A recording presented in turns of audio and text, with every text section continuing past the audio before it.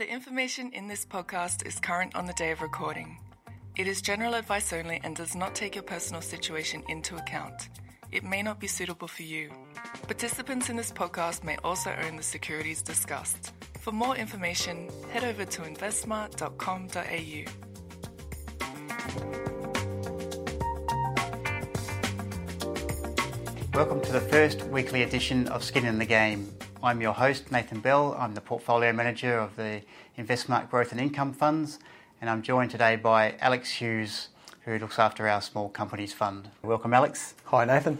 We're aiming to do this podcast weekly, and we'll talk about stocks that we think will be of interest to you.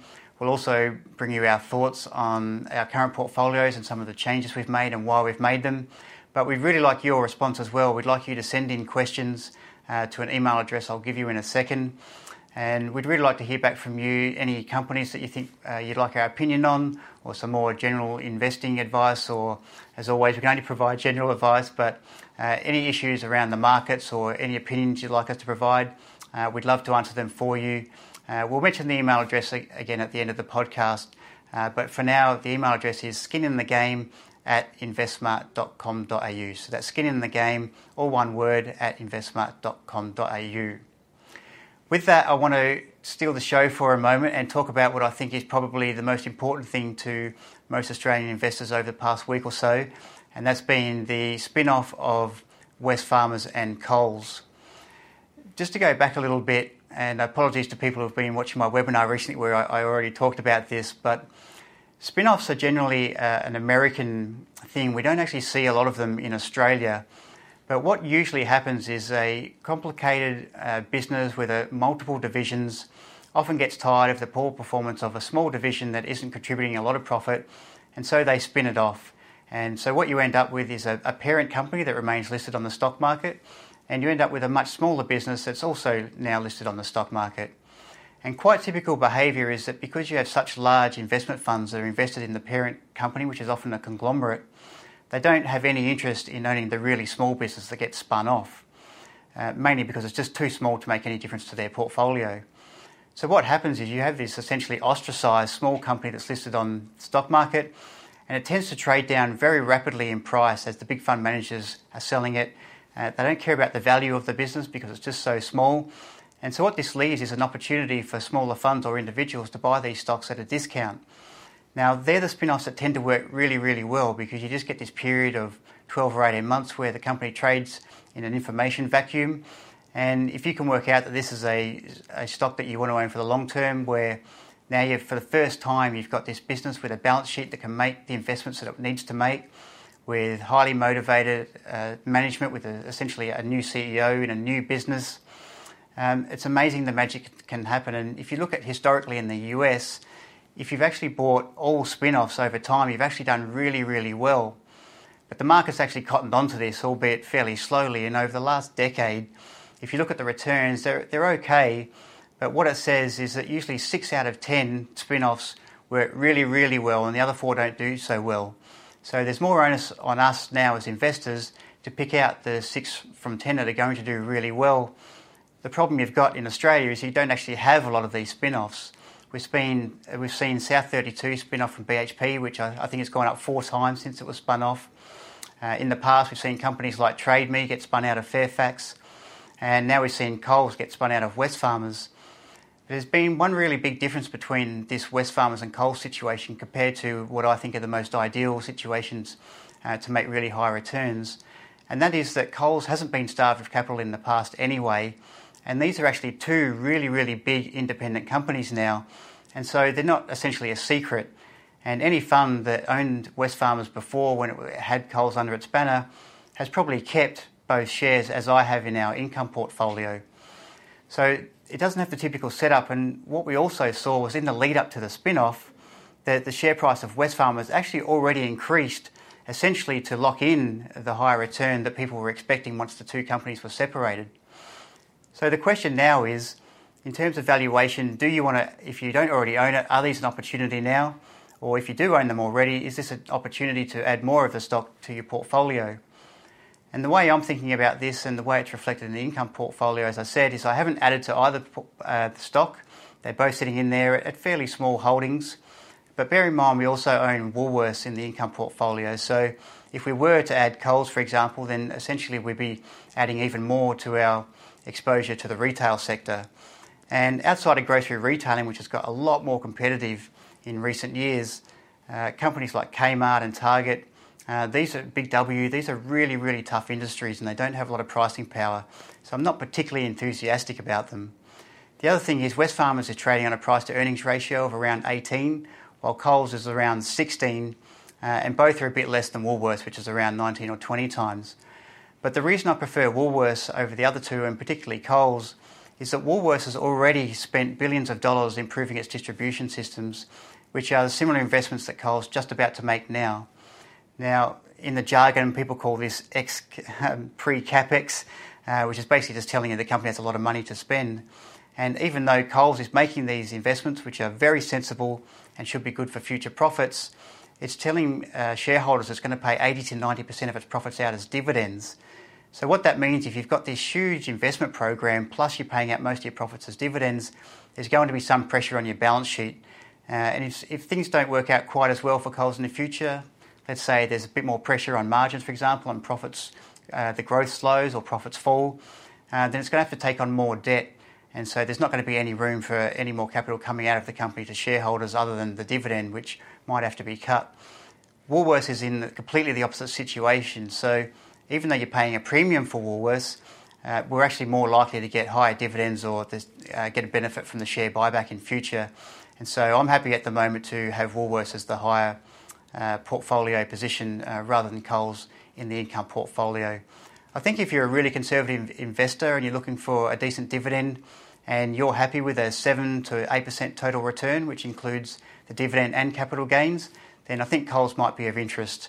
But for now, they look like holds to me, and we're off looking for the next spin-off opportunity, which actually may come in the form of the funds management business getting separated out of some of the big banks. Alex, have you got any comments on either of those companies or spin-offs in general? You made an interesting comment off air that would Wesfarmers consider selling off some of the weaker businesses in its portfolio so that Bunnings could shine? Yeah, I mean, some of the other stuff doesn't seem overly attractive to me, but Bunnings certainly does. I think we're probably potentially over-retailed in Australia, and I think Big W and the Target's really suffering.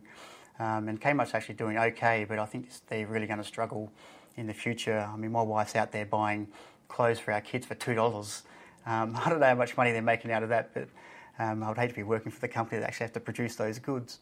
Yeah, absolutely. Yeah, the thought of going into a Kmart terrifies me, to be honest. I used to work there, so I feel your pain.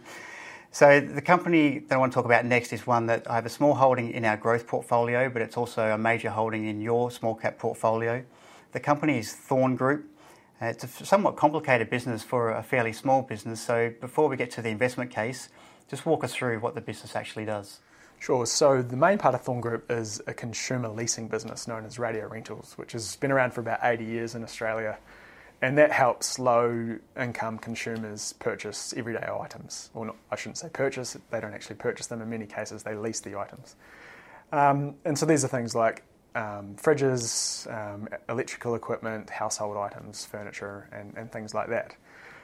This business has about $150 million of tangible equity, and it doesn't operate with debt.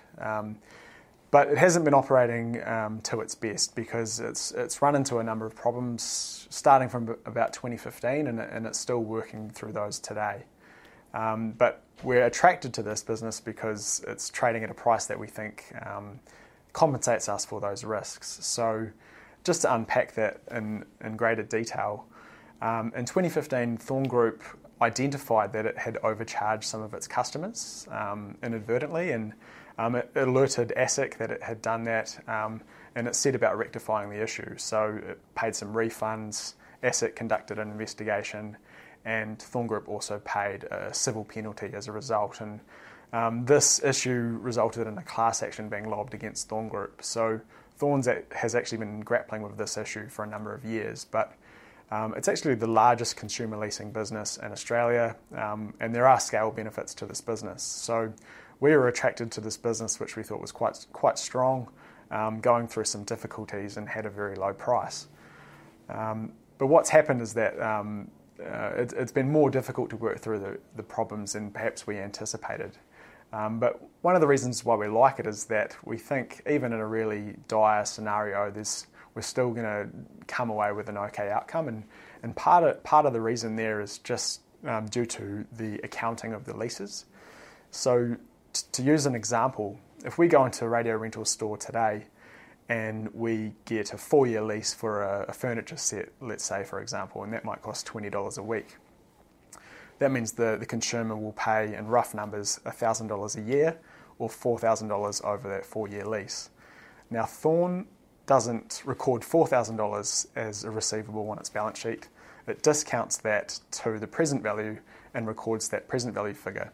So the discount rate is very important. Now, accounting conventions require Thorn to use the interest rate that's implicit in the lease, and in many cases that's 48%. So that $4,000 receivable that it receives in cash from customers might be on Thorn's balance sheet at $1,600. So we're buying into a business which has $150 million of equity.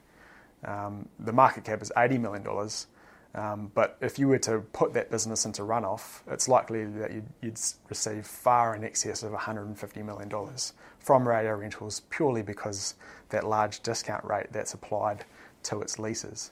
So it's a challenge business, it's going through some difficulties, but there's immense value on offer. The company's actually trying to turn the business around. It's not actually trying to put that into runoff, and it's appointed a new CEO with experience with consumer leasing businesses, and he's attempting to turn it around, and we're starting to see some green shoots there, so there is potential for that to work.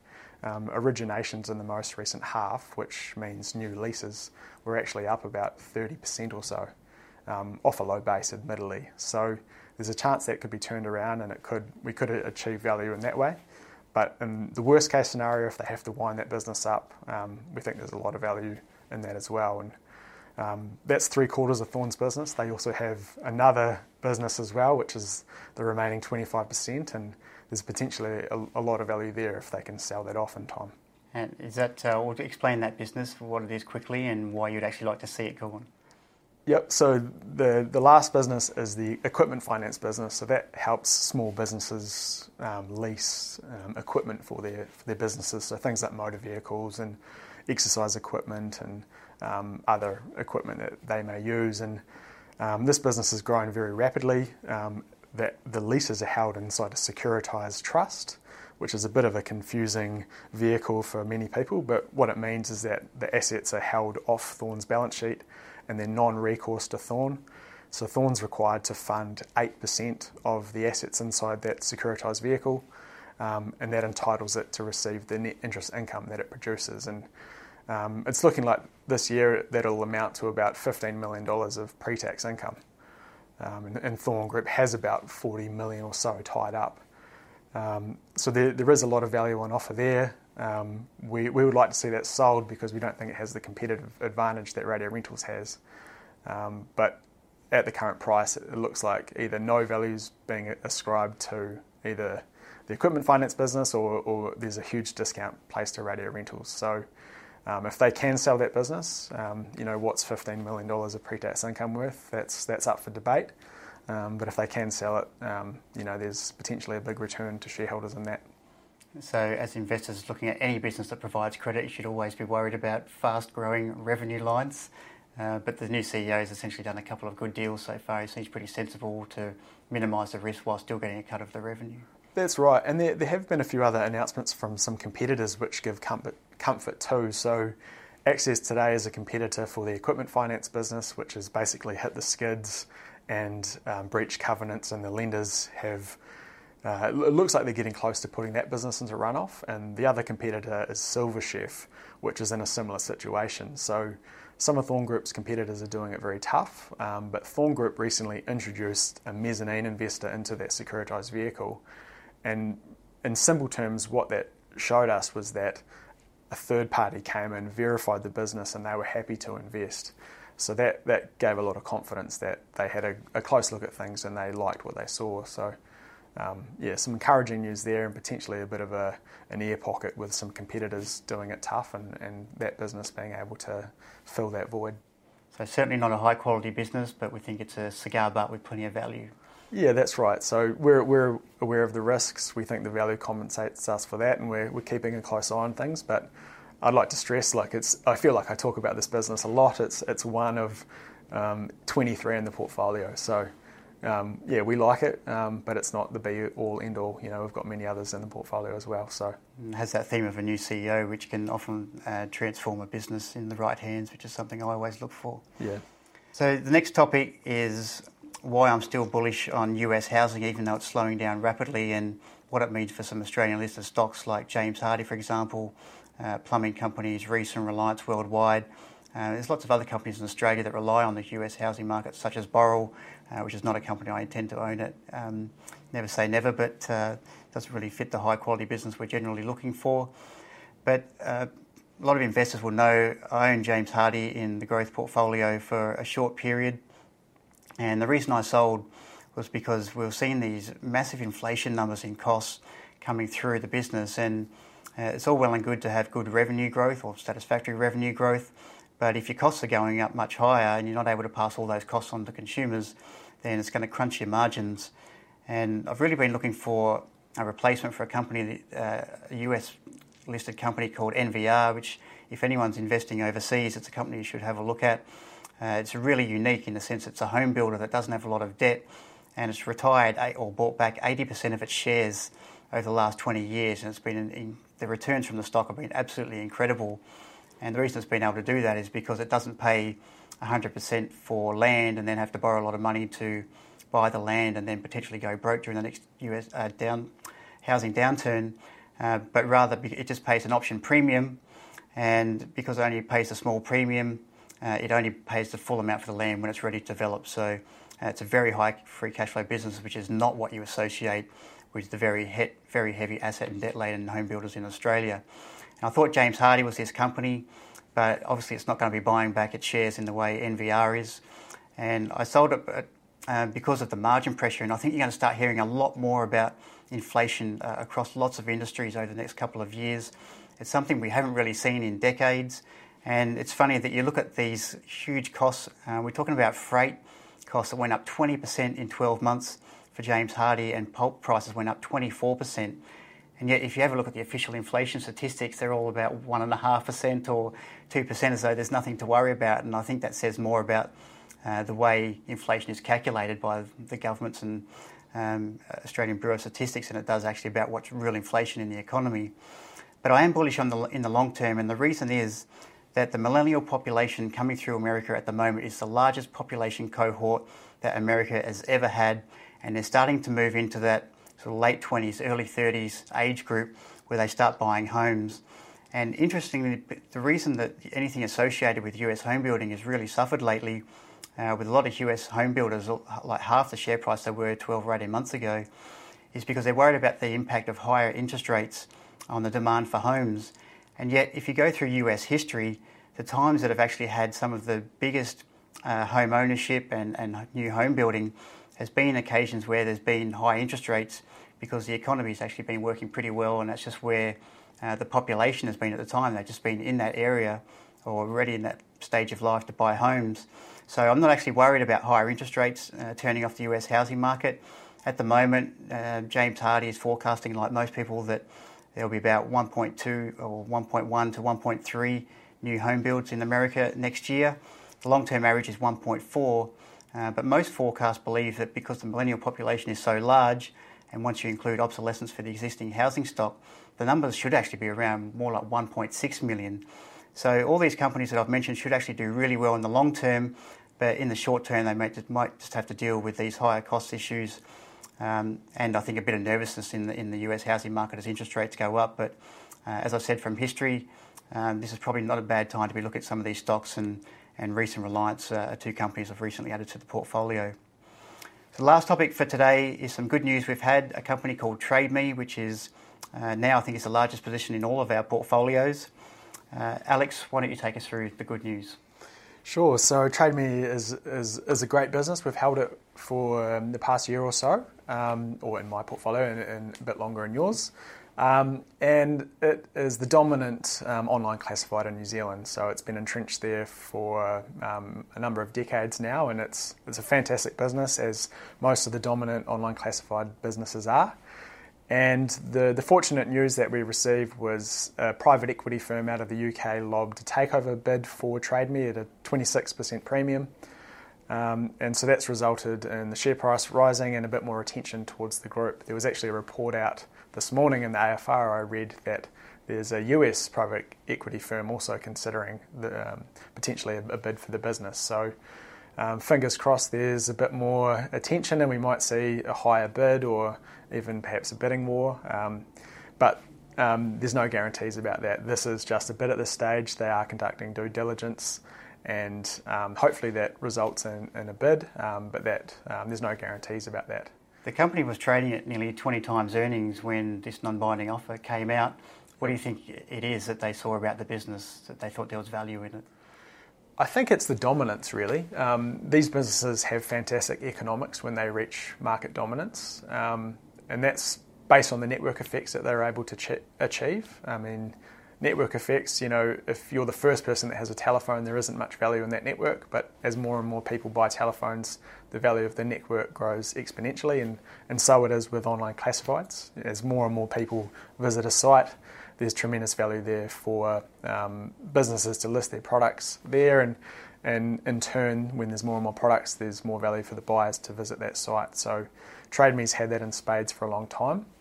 But it's also got a great opportunity with the classifieds that focus on the auto, the jobs, and the property segment. And there's potentially a great monetisation potential there. So 20 times earnings might sound like a high multiple, but I think it's really the certainty over earnings growth over a long period of time which allows people to pay prices like that and gives investors comfort. It's a good lesson, I think, too, in being very careful. I think the price-to-earnings ratio is one of the most overused and abused financial ratios in the industry. It's just a snapshot of a subset of accounting at the time, and I think what hasn't been encapsulated in that PE ratio of 19 or 20 is that the company's had to invest very heavily over the last 2 or 3 years to fend off competition, and it's only now you're just starting to see some of the fruits, the increase in profits coming through from that investment. So I think today's earnings doesn't necessarily capture what the future earnings are going to look like. So investors have probably been quite frustrated by the stock, I'd guess, over the last 2 or 3 years. It hasn't really done anything. That's right. I haven't been, I've just come back to Intelligent Investor for over 3 years since I left, and the share price is basically the same. But it's actually built a much better business, and I think a more profitable business. And the last results that came out actually showed some things that you would probably take for granted that probably should have happened earlier. But the display advertising, which is essentially what you're using to distinguish your ads, there was only a really small increase in the number of ads, but that premium pricing they get for those premium ads meant that just a 1 or 2% increase in the number of listings was leading to a 10 or 12% increase in income. That's exactly right. New Zealand's a small market. There's not going to be a huge number of new visitors to the site, but it's that pricing power that's so valuable, and I think they're quite early in monetising that. I think they've got many levers they can pull and be able to do so for a long period of time. So honestly, I'd actually rather hold TradeMe and not sell out to this private equity firm. I'm glad you said that, because that's going to be my final question. Yeah, so I mean, part of me doesn't want this deal to go through, because finding a business that's like it, that's priced at an attractive level like it was, is going to be difficult. So yeah, if it didn't go through, there wouldn't be too many tears around here, I don't think. I think it's very easy to think when you get these takeover offers and you make a potentially very quick 25 or 30%, you think you've done really, really well. But if you take something like Certex is probably a good example, although the upside was bigger for Certex, but they're talking about that was being, I think, privatised perhaps or bought out at like $5 a share, I think it was. I don't know how many, might have been about 5 or 6 years ago now. And that ended up becoming a $30 stock for a while, and went back down to $18 or $20, and then finally got bought out at, I think it was mid-20s maybe, or high 20s, yep. $28 maybe. And so if you'd have been happy on that 25% gain from $5, you would have missed out on that, basically a six-bagger from there. So I think you've got to be really careful about just saying, be very thankful that you're getting a very quick 25 or 30%, because you may be giving up a multi-bag over a much longer period of time. Exactly. That's very tax effective as well, because obviously selling your stocks crystallises a tax problem. if you like. So I agree with you. It's a company we've stuck with for a very long time, and we haven't really seen the full results for the investment that's been made. So I'd be happy to hold it as well. So it's only a non-binding offer at the moment, and we'll see what happens. So that's the end of our first podcast. This is essentially the style it will be in the future. We'd love to hear questions from you. The email address will be coming up. If you've got any other comments or stocks you'd like us to talk about, please let us know. And thank you very much for listening. Thanks, Alex. Thanks, Nathan.